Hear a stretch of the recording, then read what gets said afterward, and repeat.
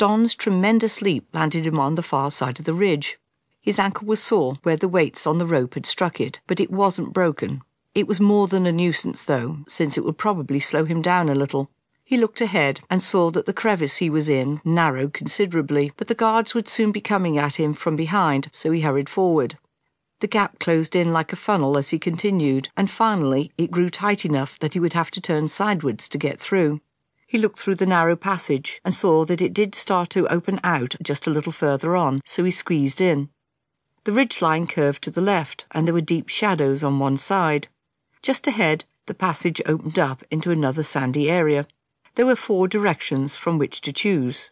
Ston stood at the end, trying to decide which would be the most likely way to lead to Ivy, when a commotion came from a nearby crevice. He pulled back into the dark shadows and watched.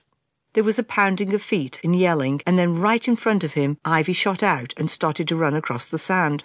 Trunk came lumbering up behind her, bellowing loudly. He was swinging his rope with weights and let it go. It flew through the air and wrapped around Ivy's legs, and she fell over with a cry.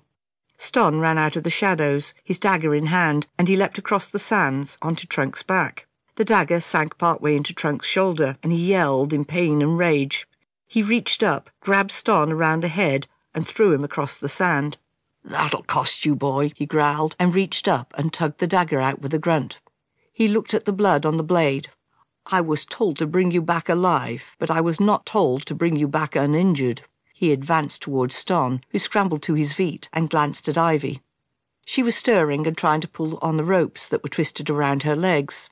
There was a movement behind Trunk, and Holder Broad and 3 of his men arrived, all with weapons drawn. They spread out warily, facing both Ston and Trunk.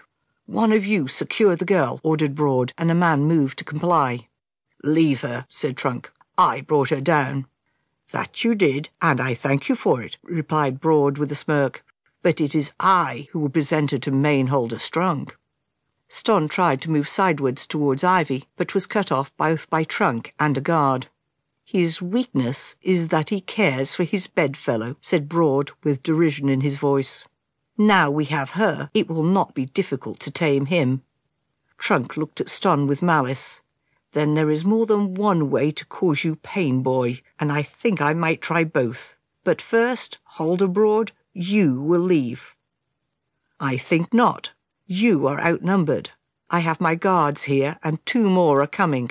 That is enough to deal with you and the boy." Trunk pulled the club from his belt and swished it back and forth. In one hand he clutched Ston's dagger, and in the other was his formidable club, as he squared off against Holder Broad.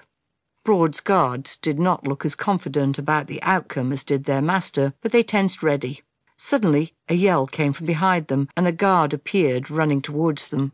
"The beast! The beast is here!" he cried in panic. "I was out of sight of my companion for just a moment, and now he is dead.